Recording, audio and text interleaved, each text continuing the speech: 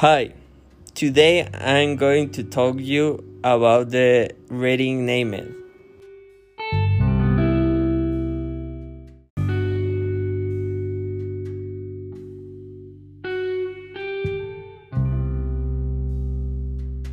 One man's trash in another man's treasure.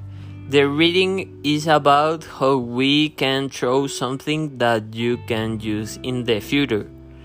Well, don't throw it because you can give another use to their principal objective they are made for.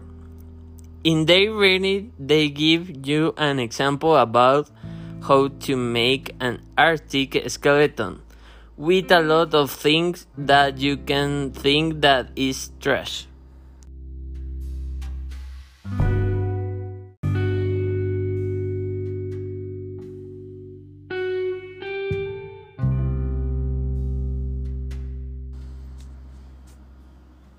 I think I can apply this in my life with everything that I no longer use and that I plan to throw. I can give that objective a second life using it for a pot, an artist piece, or million of other possibilities.